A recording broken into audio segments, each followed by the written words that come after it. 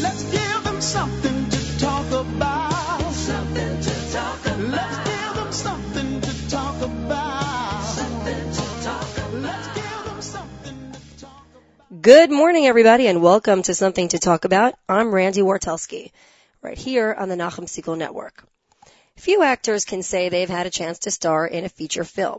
More so, talented young women in the frum community often feel there's no real place to share their love of the stage. Parents feel their children's ambitions hampered and their singing better off sharing at home. Well, one woman offers talented girls and women of all ages the chance of a lifetime to explore their talents in a professional way, whether it be singing, acting, dancing, and in the most glorious of places, Los Angeles, California, home to Hollywood. But Robin Sachs Garbose isn't just a theater director. As you'll hear in a few moments, her work emanates from the spiritual. Even if it causes a stir, Robin pushes forth, promoting what she believes in and giving women and girls the chance to perform their talents in a halachic, yet very professional way. Robin Garbose is a graduate of Brown University, began her directing career in theater in New York and Los Angeles. Robin has directed some 40 plays at theaters, including Ensemble Studio Theater, Naked Angels, Jewish Repertory Theater, Manhattan Punchline, Juilliard Theater Center, and the Odyssey Theatre. Her television credits include, some of us might recognize these shows, Head of the Class and America's Most Wanted, where she directed numerous film reenactments, and she'll tell us about that in a little bit. Robin also co-wrote the screenplay The Spark, about a Jewish girl's search for faith, which was selected to participate in the Sundance Institute Writers Lab. Robin's also going to tell us about some of her groundbreaking feature films, A Light for Grey Towers and The Heart That Sings, intended for audiences of women and girls, and of course her journey from where she started to how she got there. Robin lives in LA with her husband, Levi Yitzchak, and their 2 children. Robin, thank you so much for joining us today. Wow, Randi, thank you. Great introduction. So tell us, what was it like growing up for you in Holyoke, Massachusetts? Well, my life growing up was very different in many ways from my life today. We grew up as conservative Jews, and, thank God I had a very strong Jewish identity. My parents were very philanthropic and, Zionist. I went to Hebrew school, but, I also went to a very WASPy prep school, Williston Academy, and, I lived in the 5-college area, so it was like this mixture of, like, the most evolved culture and educational opportunities. So in a certain way, I had this unbelievable background, educational background, really like, the creme de la creme, culminating in going to Brown. And again, it was a very strong Jewish identity, but very little real Torah, and also, I think, in a sense, a certain social confusion, like, why don't I totally fit in and feel comfortable here? What's wrong with this picture? And I think I always got it on a certain level that I knew it had to do with being Jewish. But, it wasn't until really years later that I became a Baal Tshuva and I saw things through a different lens. And as a child, were you a singer? Were you an actress? Did you always enjoy the stage? So my mother put me into a theater camp when I was about 6, and I fell in love with the stage and really never deviated from my love of acting. We did lots of musicals, but the truth of the matter is, actually, I directed my first play in the 2nd grade. Wow! And when I was 7, I was at a public school at that time, and it was the holiday season, and I felt that there should be a Jewish play as well. So I asked, my teacher and the principal if I could get all the Jewish kids together and do a Hanukkah play, which I directed and actually arranged to tour all the classrooms in my school. And I tell people this, it's a very cute story, but on a deeper level, it's an amazing story because I had a vision that young and was given the opportunity to actualize it. And I am certain that experience very early on contributed, later on in my life to feeling like, I can do whatever I want. I can I can actualize my vision. And, and then I directed in high school, and of course in college is when I really discovered this is who and what I am. And kudos, I directed kudos to your teachers in second grade who took you seriously then. I remember her. In fact, her name was Miss Griffin, and she actually came to see me in my summer theater play at Mount Tom Theater. Wow. Yeah, it was neat. Playhouse. Because, it's all about, and this is, you'll tell us in a little bit about your work in the summers and what you do for young women. It's all about having the opportunity, right? That's correct. And I think it's also about, once you've been given that opportunity, it's about giving back. I really feel I honor, chinuch and the professions of teaching so much, and I feel like our society has to really get to that place too, where good, real teachers are valued as they should be, and also really the connection. I also feel that everything I do as far as the performing arts is they're tools that people can use in many different disciplines, and especially for teachers. So, a lot of young women who come to my program in the summer, parents ask me or teachers ask me, well, what are they going to do with this? And I think that the young women that feel really passionate, like the way I was, well, we can talk about that. But other girls who feel like this is something I love and just want to explore, I really feel that it's their skills, it's an experience that will impact them in a positive way for the rest of their lives. Yeah, it's interesting. It reminds me of a story. I heard of a young girl who was given a solo in a school production, and she desperately did not want to do the solo, but her parents were really encouraging her, and they said, if you do the solo, we're going to buy you such and such a thing, whatever the prize was. And I was kind of like, you know what, guys? The solo is the prize. She doesn't need a prize for doing the solo, and, right. And maybe in much the same way, the girls who come to your program, and of course we'll tell our listeners a little bit more about that in a couple of minutes. Maybe the program is what you're doing with that. Maybe that's it. Oh, 100%. I can tell you stories upon stories of the most amazing breakthroughs I've seen that young women have had overcoming real obstacles. And I meet them later on, down the road in their lives, and they're so grateful that they had that experience. And I've heard it dozens of times. And honestly, since, it's so hard to keep this level of excellence in a summer program, and it's not like, we're the recipients of multiple grants and we're up there with the big yeshivas and Bikur Cholam in terms of seeing us as a legitimate, moised, but it's so we don't necessarily have the support we need, but I know that what we're doing, this is what makes it worthwhile when I hear these stories, from girls after they've gone through the program. And I feel that it's so essential, and it's a tool for chinuch that is just being discovered, and it has to be in the boys' schools too. Mm-hmm. And you tell me if this is where you want to go, but just to sort of say one thing, through the process of acting, whether it's plays, films, creating a character in all of its components, the truth of acting and the creative process is that it brings something to life. It brings it into a three-dimensional form. And it's so powerful, and it can penetrate the deepest, places within ourselves, in our souls, in our hearts. And I can tell you that I remember every play I did growing up. I remember every lyric from every musical I did.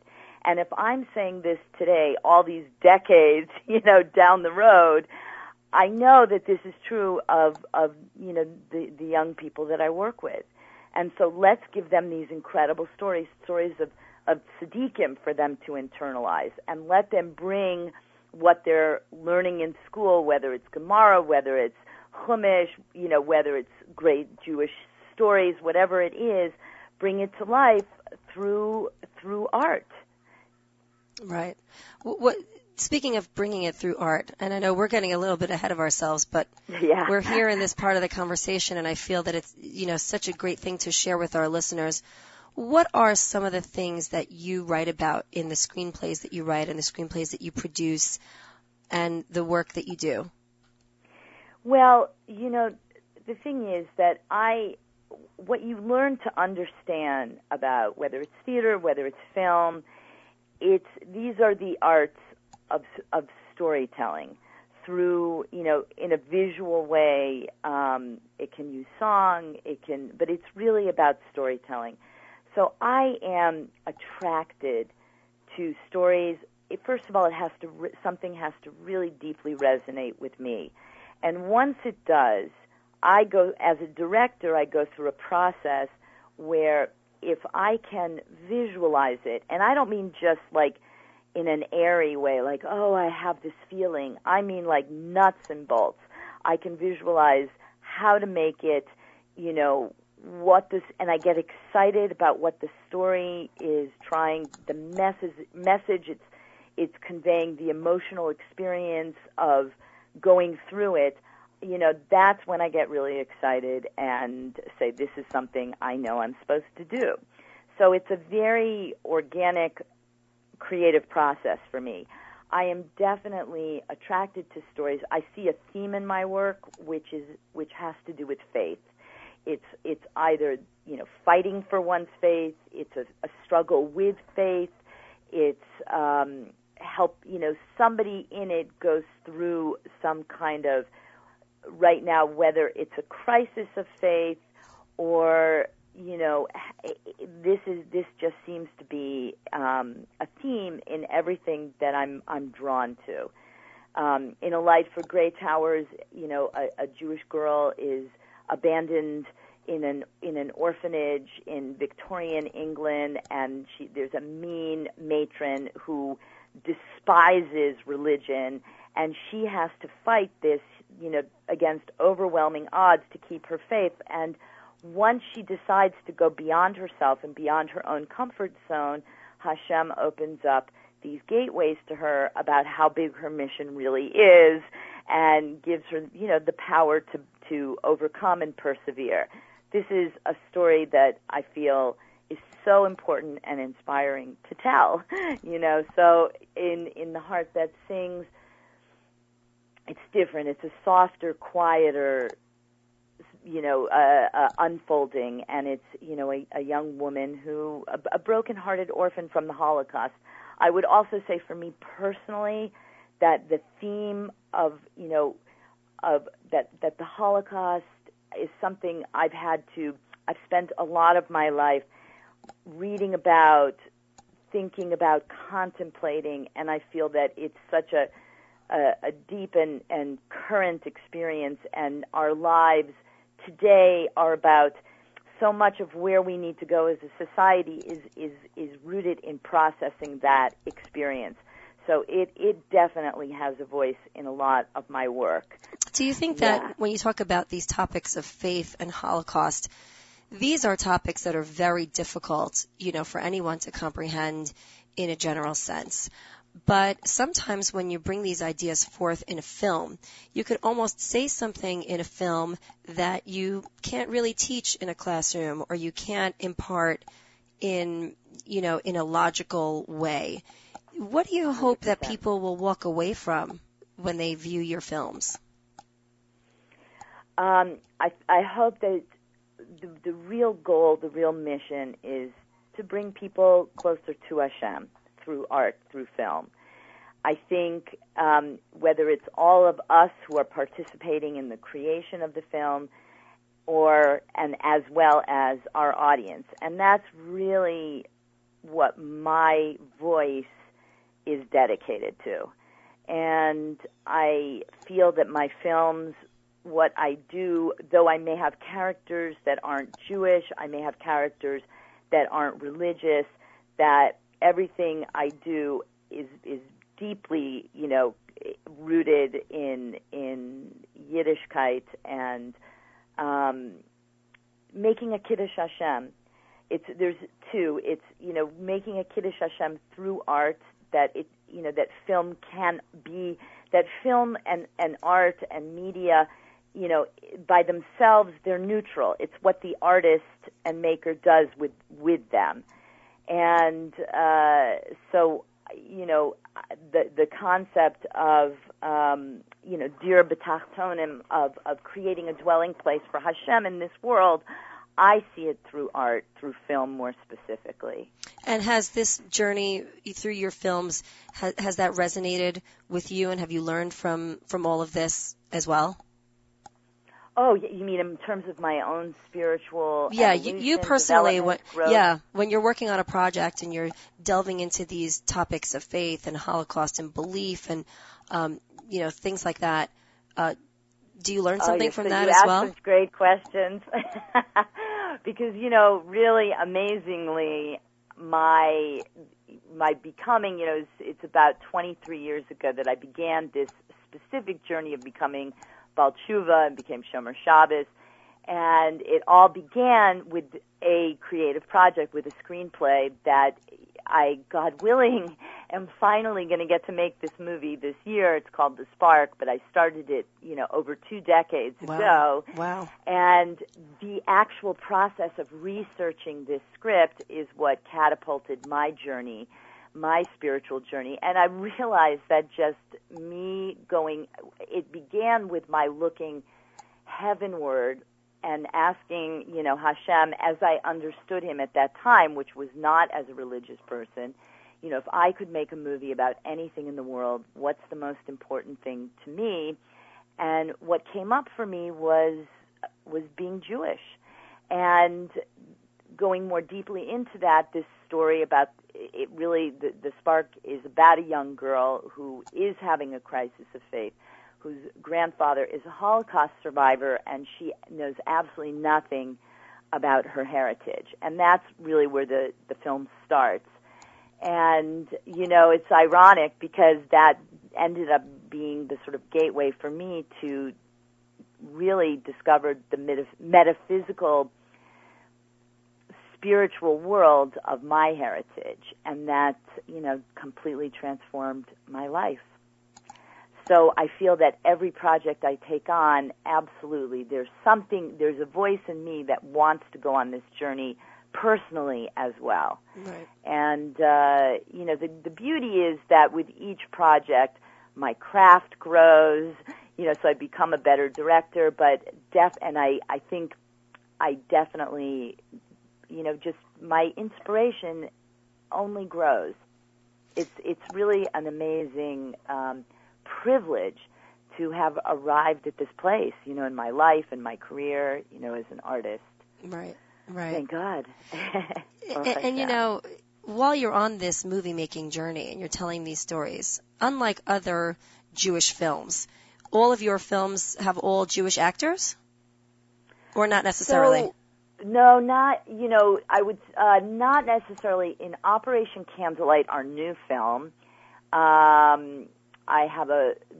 not everybody is Jewish. Most of the actors are. Only because there's a character that shouldn't be. And so, I've brought certain friends in who are just great actors. And, but mostly in the films through Kol Neshama, The Spark is different from my first films in that it's for general audiences.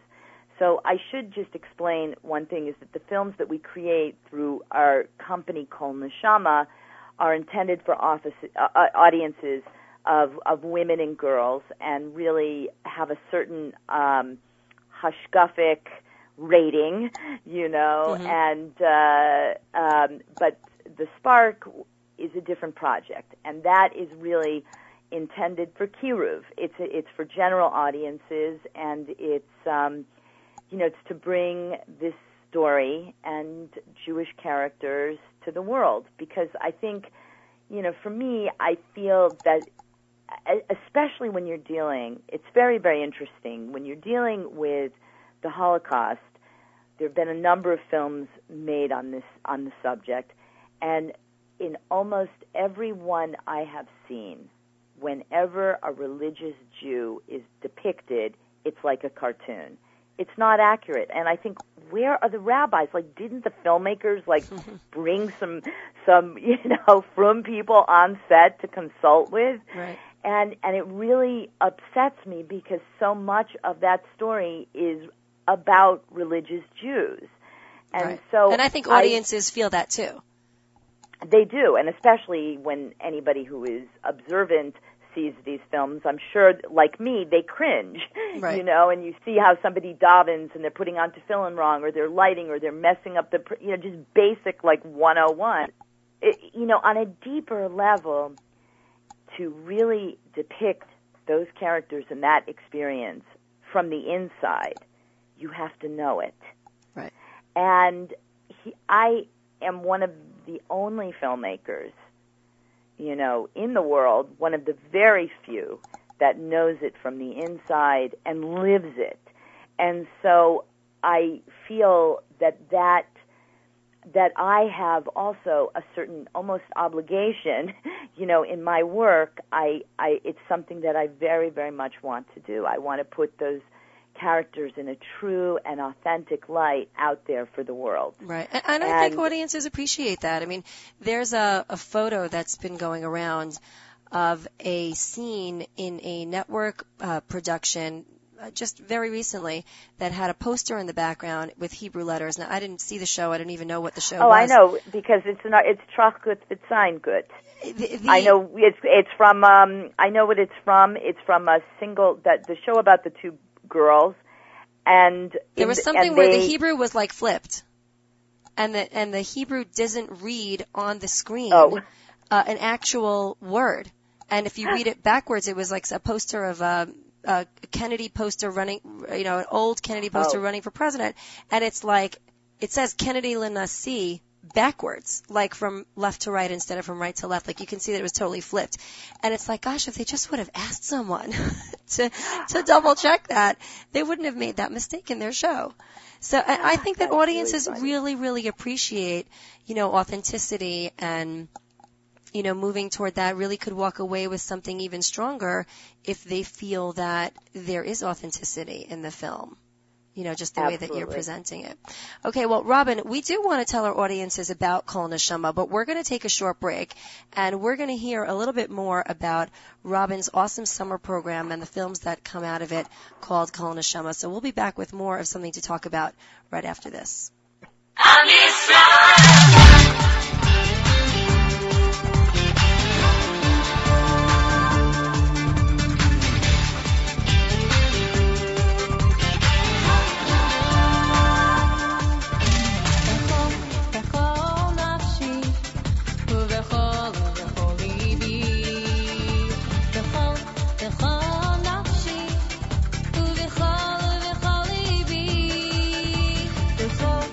בכל נפשי ובכל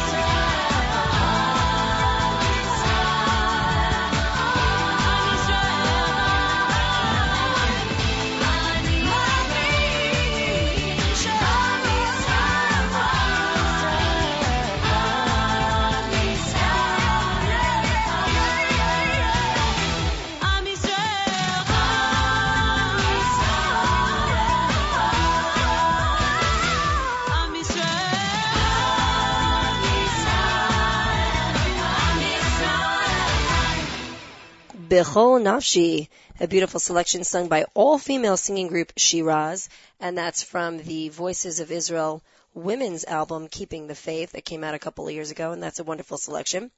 Welcome back to Something to Talk About. I'm Randi Wartelski, and I'm sitting here today with Robin Garbose, theater director extraordinaire, movie director extraordinaire, who offers young women and girls a chance to explore their own ambitions and their own talents in the same way that she has been able to all these years. Robin, thanks again for being here today.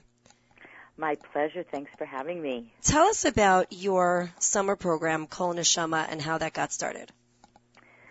Sure. Well, in my 20s, when I was living in New York, I had, I was directing a lot of plays, and I had the opportunity to direct a number of major productions at Juilliard and then later at NYU, both undergraduate and graduate. And I really I was very involved with the conservatories, the great performing arts conservatories in the world. And I understood how, it was an incredibly exciting environment.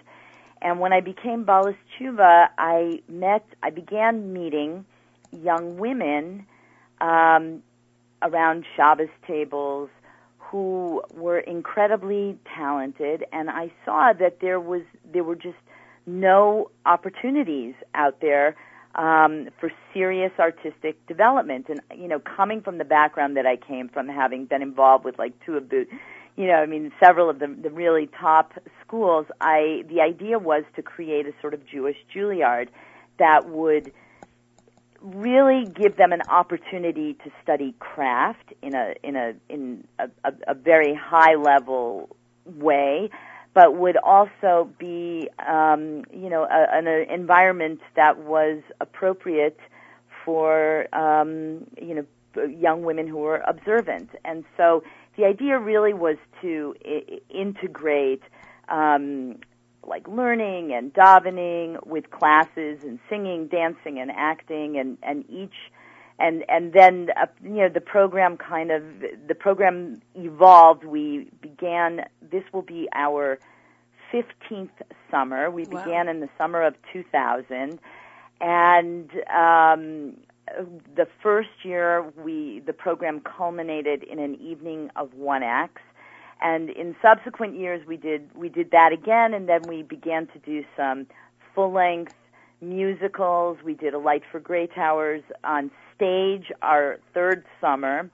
And then in the summer of 2004, I had this idea to create a feature film for women only. And it was really, also at the time that it was just beginning to happen, that other filmmakers in Israel, there were women's films that were coming out, they were coming out of the Haredi world, and the difference is that the filmmakers were eager and passionate, but none of them had any formal training. Mm-hmm. And so I was really our program began by, with the idea of giving these tools to young women, and they should then go off into their communities and become community leaders, higher up the bar at the high school production, right. Create more dance concerts, do evenings, really, and see how far one can take this. And we've really grown. I would say that in the beginning there was some skepticism about what we were doing, because here we are also in Los Angeles, in Hollywood, and from people are understandably that could be a concern, and was. But I think that we were so strong in our own dedication to Yiddishkeit and Sneas and the hashkafa of the program, that people soon began to see, rabbis, communities, that the young women who were going through the program were coming out of it not just with new skills, but with a renewed spiritual inspiration. Right. You know, having had an experience where their Yiddishkeit and Frumkeit was deepened as well. And so that was really, really like the win-win for me, because that's, I think, what I really believe is that, you know, art comes from the soul, and so there's this real connection between one's becoming closer to God, to Hashem, and to, you know, to understanding and wanting to do mitzvahs, and one's creative development. They really can merge.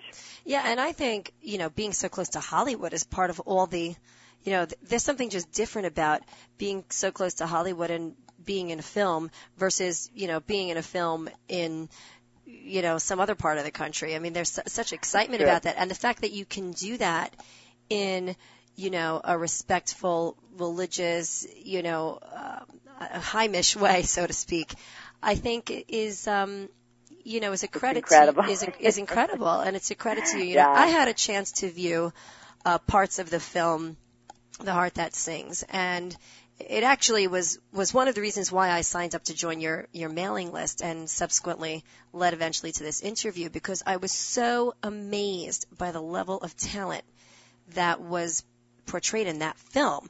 And watching the film, I mean, you could feel like you're watching a regular film, you know, like any other movie that comes out. It was so well done and so professional, and this high level of talent was just amazing to me. How do people get into the program? What's the process? Well, first, if I could just address something you said, what's really wonderful about and unique about Los Angeles. I mean, I'm here because I came out here to move from theater into film, and you find that the Balei Tshuva who are in the entertainment industry are, you know, people who really discovered Yiddishkeit out here as they were working. Interesting. So there's so many resources that are unique and available to us here. There's the studios. There's, you know, it's just there are women like Judy Weingart and Julia Bloom who were working professionally and became, you know, Balei Tshuva. So there's in terms of the adult talent, they're all people who were working professionally, and you know, and that's why they're here. So to get into Kol Neshama is like a magnet. I think that we depend a lot on word of mouth, and the young women all over the world who this is their love, this is their passion. When they hear about our program, it's like their eyes light up and like this is what they have to do. And I can always tell a girl, you know, who's like a Kol Neshama girl who should be here with us, because I was that way with that burning desire myself growing up, and so I recognize it right away. But what I'm looking, and that's what I'm looking for. I'm looking for girls who are from, and because they're from, they can't do other programs, and they come, and that really it's not about, unlike Juilliard, it's not based on talent to get in, it's based on enthusiasm. I want girls who love being Jewish, you know, and really are excited that such a program exists. That's what we're looking for. Right. By the way, we should tell people about your website, kolneshama.org. KOLNESHAMA.org, and they can find out more information there, you know, on your website. So is there, exactly. What can the girls expect when they come to Kol Neshama? It's an exciting, intense experience. It's, you know, for a girl who loves to dance, for a girl who loves to sing, and of course everybody always loves to act, this is the program for them, because I have a staff of incredible teachers, you know, all at a real, you know, very accomplished themselves, who've all danced or sung or performed professionally. And at the same time, you know, we're also really serious about that Torah learning and, you know, the spiritual enrichment and enlivening be fully integrated into the program. So, the SNEAS, girls have to sign a SNEAS contract, and so they can expect that. But I personally interview everybody who applies on the phone. I think that what happens also, it's not, we call it a camp, but it's really more of a program than a camp. I mean, there are fun camp activities like swimming and trips, but it's not about those things. It's about the singing, dancing, and acting, and then we create something. And every summer has been different. I really, some summers we do plays, some summers videos, and some summers feature films. It depends on where, what feels right and where we're at as a program, and really what inspires me, like what I get excited about wanting to do. Right. Whenever you get together very talented people, so much as they don't want to be competitive, there's bound to be some sort of competition between who gets what part and how many words you got and how many lines you got. How do you keep the environment non-competitive? Well, I delay announcing the casting as much as possible. But yeah, because first I want to create a company, an ensemble. Right. And I think that the first step is, in an acting class, the most important thing is that a person feels safe to be vulnerable, that you can make a fool out of yourself, that you can get up on stage and you will be supported by the other girls in the class, by the audience. So I teach that idea immediately, right off the bat. And, every year it's the same thing. It automatically shifts into that. Girls want to be that way. And when you go up and you have to sing in front of everybody else, and you feel suddenly like, traumatized by it, but you look out into a sea of loving and supportive faces who are going to applaud you, it changes. It can be a life-changing moment. I'm sure. And certainly a memorable one, and I know that. And so we set up that environment with my staff, with me. It's just how it works. And at the very end of the summer, I end the summer by doing a big circle, and we have a big share session. And every year it's the same thing. Like, girls just cannot believe, like, the bond and the love and the friendships that have evolved in such a short time. Now, when I prep everybody. I know there is no way when a cast list goes up that you can avoid disappointment and tears. Right.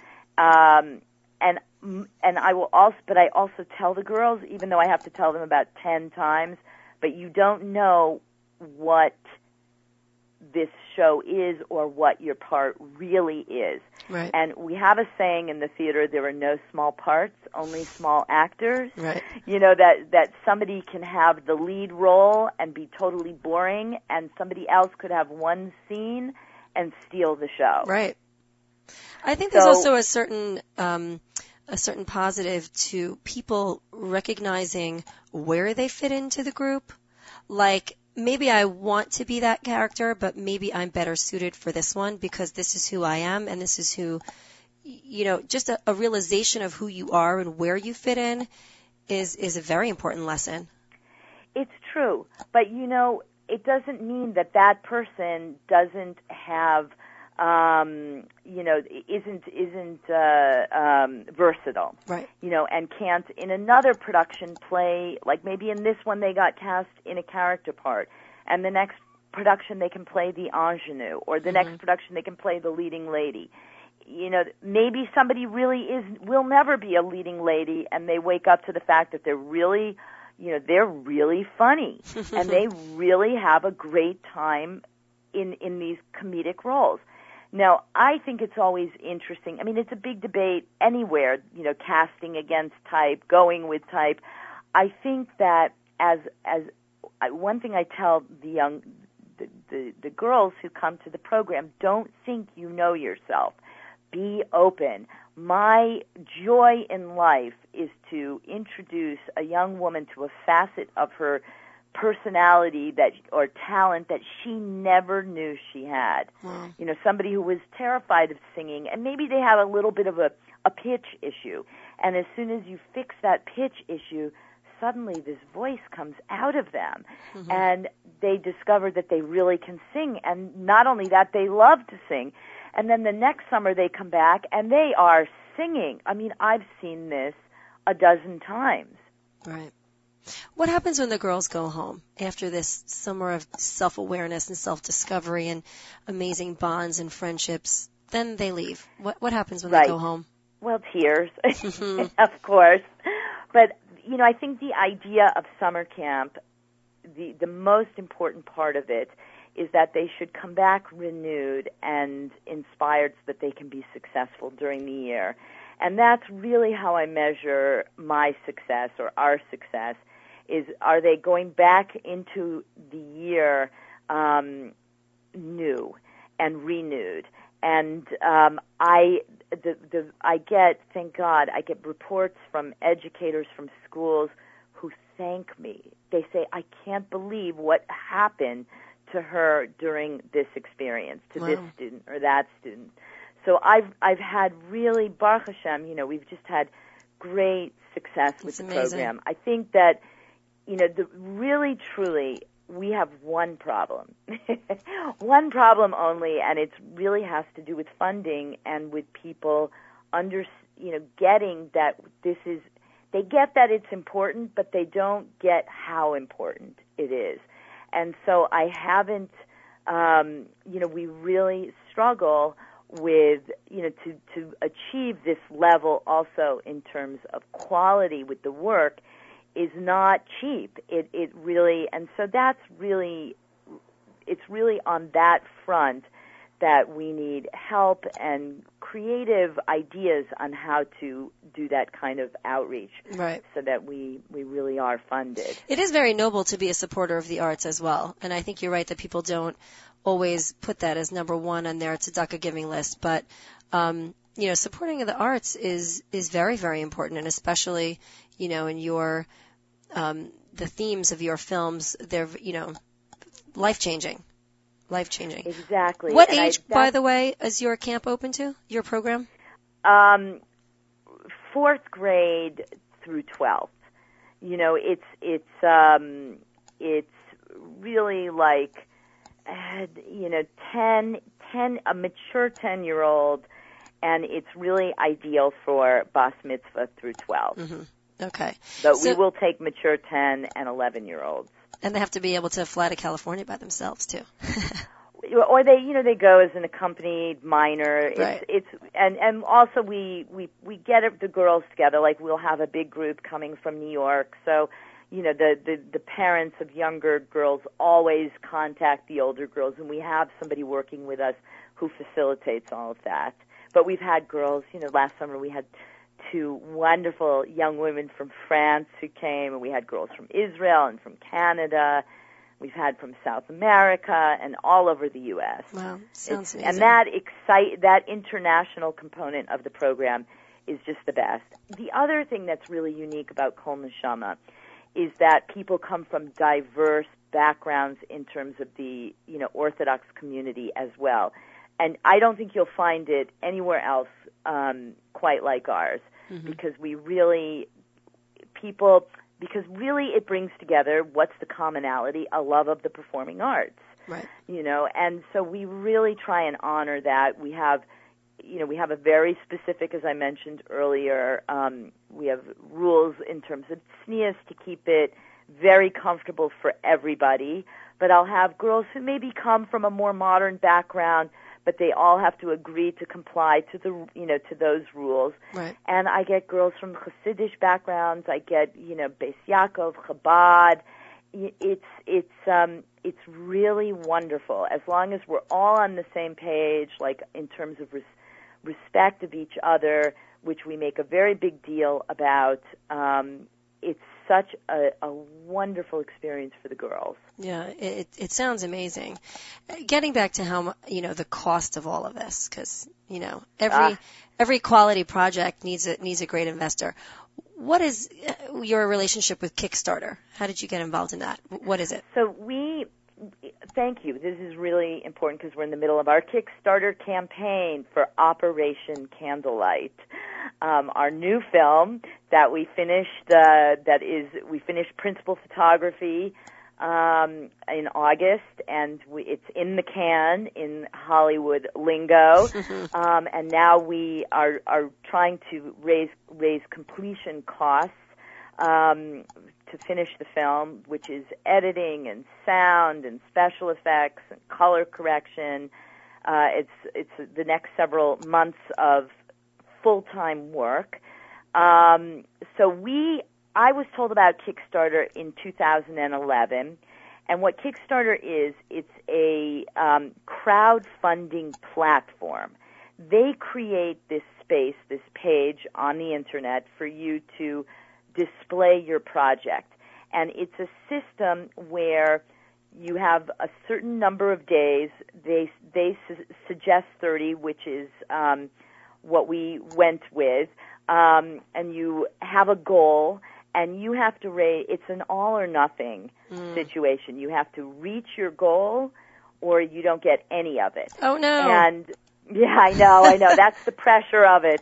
But that pressure hopefully works towards your favor, because people who find out about your project and care about your project, the network extends, and people bring other people in. But here's the real, essence of it. We are not it's not about asking for donations. It's about asking for pledges for what Kickstarter calls rewards. And what are rewards? Rewards are the things that you as a project can offer that your audience, that your constituency wants. So, and rewards start at they can start at $1, and go all the way up to whatever. People have raised really in the millions through Kickstarter. Wow. So in our case, with The Heart That Sings, we were, thank God, successful with our first campaign, and I was able to raise our completion costs.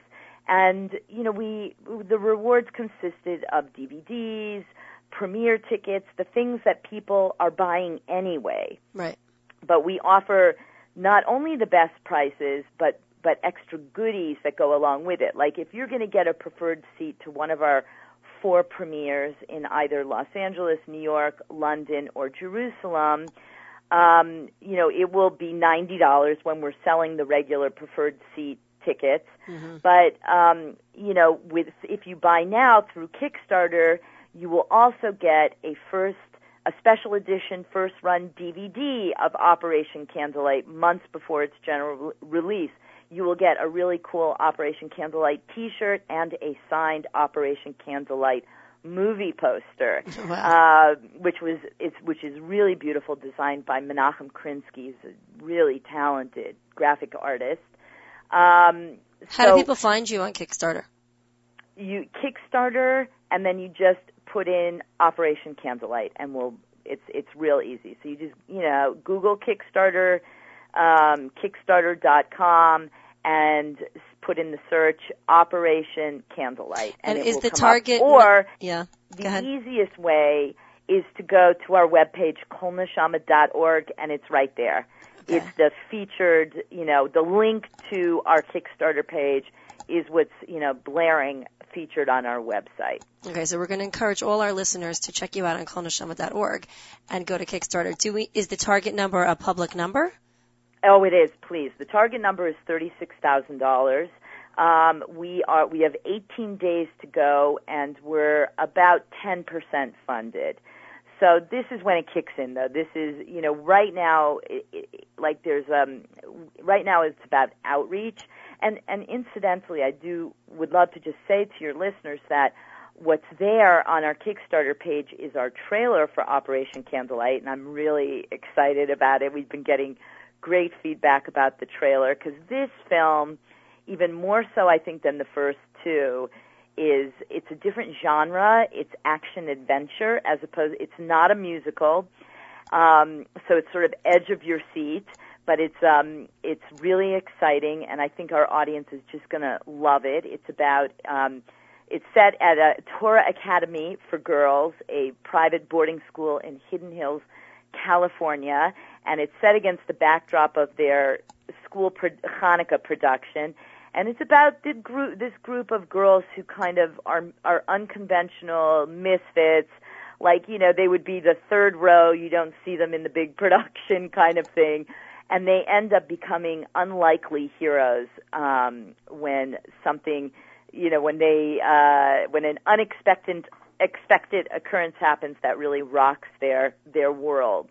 And we're really excited about it. So you can see that, and you can also see the a beautiful behind-the-scene montage that was done by our production intern, Atara Wolf, that will really show you what it's like to be on set with Kol Neshama. And it's really a fabulous piece. We had an award-winning DP, cinematographer, who is the father of one of the campers in our program and is also a Baal Tshuva named Duran Keat. And because of his cinematography awards, we were sponsored by Panavision and Canon, and so we had this really amazing techno crane this is like a huge piece of technology that allowed us to do so much. It's really like what one would call an epic camera tool that just gave so much production value to the film, and we had it for the entire time, and it was donated by Panavision. Wow. That's awesome. So that was really, I mean, that's why being here in Los Angeles, like, that's not going to happen in, you know, in some other city, in Kansas City or something, you know what I mean? So yes. Yeah, I did have a chance to view that trailer, and you are right that it does give you sort of an insider's look, you know, as to how the making of a film and how a film could come together and the mechanics of it, and it is really very, very, very cool to see. Thank you. It is very cool. Yes, thanks. That's great. Robin, I want to take a step back to your own personal journey, and there's been a lot of talk about, you know, you say there's a Baal Tshuva community, so to speak, in LA of people who are giving back now to, you know, to the community and offering opportunities and whatnot. But what do you say to critics who say that your experience and your lifestyle before you became a Baal Tshuva is something that we are not giving to our kids today because we're raising them in a more, you know, insulated lifestyle that maybe they won't have the chance to be exposed to the secular world in a way that could bring them to the journey that you had? What do you say to people like that? I think that's a great question, and I think it's, you know, again, what's important is to understand we're talking about tools here, and I think that it's wrong if somebody's born with a tremendous musical gift, it's wrong not to let them develop that gift to its maximum. And what I teach is that we use these gifts not to serve ourselves like the secular world shows, but to serve God. And so I know that I was born into the world that I was born into for a reason, and now I'm in this world, you know, as a result of my journey. But I am here, my job, part of my job is to take that craft in a very real way that I was able to learn and now give it to the frum community in a kosher way that's appropriate for them, but in no way lessens or minimizes the actual craft that is accessible to them. So I think that that's the purpose of Kol Neshama, for instance. And I think that in all areas, we as Balei Tshuva who have these things to offer have to do that. I think that what you're talking about, there's a problem. I think that out-of-the-box thinkers, there are people, you know, in areas of, you know, whether it's Lakewood, Muncie, Borough Park, you know, Crown Heights, Brooklyn, wherever, you know, in these very big frum communities, they can be very Hasidish, that get really, because they've seen the films now, first of all, and they want it, and they are less afraid of what it means. They can see that excellence can be used and must be used, to make a Kiddush Hashem, and with their, values and understanding of life and why we're here. So, I certainly think that the Chabad world understands media and how it can be utilized for the good. I think they do, they really want the tools. So I don't think there's any problems really there. I think other communities are getting there. And I really understand the fear and skepticism. But, now for me it's 15 years later, and I think people really trust the work that we're doing, and they see the results. But I definitely feel for those people out there who are not being allowed to grow as artists, who are so gifted. Like, this is not okay as I see it. This is, we have to understand Hashem gave us these things for a reason, and you have to embrace it with confidence. My kids, for instance, my kids are exposed to lots of things that maybe kids in other places are not in the frum world. And if whether it's people who come to my house or things that I've allowed them to watch, or relatives of theirs, whatever it is, that they know, because they have grown up in a home that is so in love with Yiddishkeit and everything Jewish and, Chassidus, and, that they know they have the best lives in the world. Right. And so they're strong and they're strengthened by it. And I want to give them everything, every tool to be able to compete with anybody in the secular entertainment industry. Right. And that's something that you will give to your, to the girls who come to your program as well. Exactly. And through your films to the large audience. And I think it's time to empower the frum world. It has to do with still being, we're still in recovery as a community. It's still, we're in recovery from what happened during the Second World War and before. And so it's completely understandable. But I see that the future is about showing the beauty of Torah and the truth, showing the truth of Torah through the tools that exist in our modern world. Right. Well, Robin, thank you so much for sharing your thoughts with us and your expertise. I think we'd have to invite you back because we have so much more to talk about, but unfortunately we're out of time. So thank you so much, Randi. It would be my absolute pleasure. I'd love to come back. It was really special and delightful for me. Thank you. Thank you. And, of course, if you have any questions or comments about today's program, please do email me at randy@nachumsegal.com. Thanks so much for joining us today.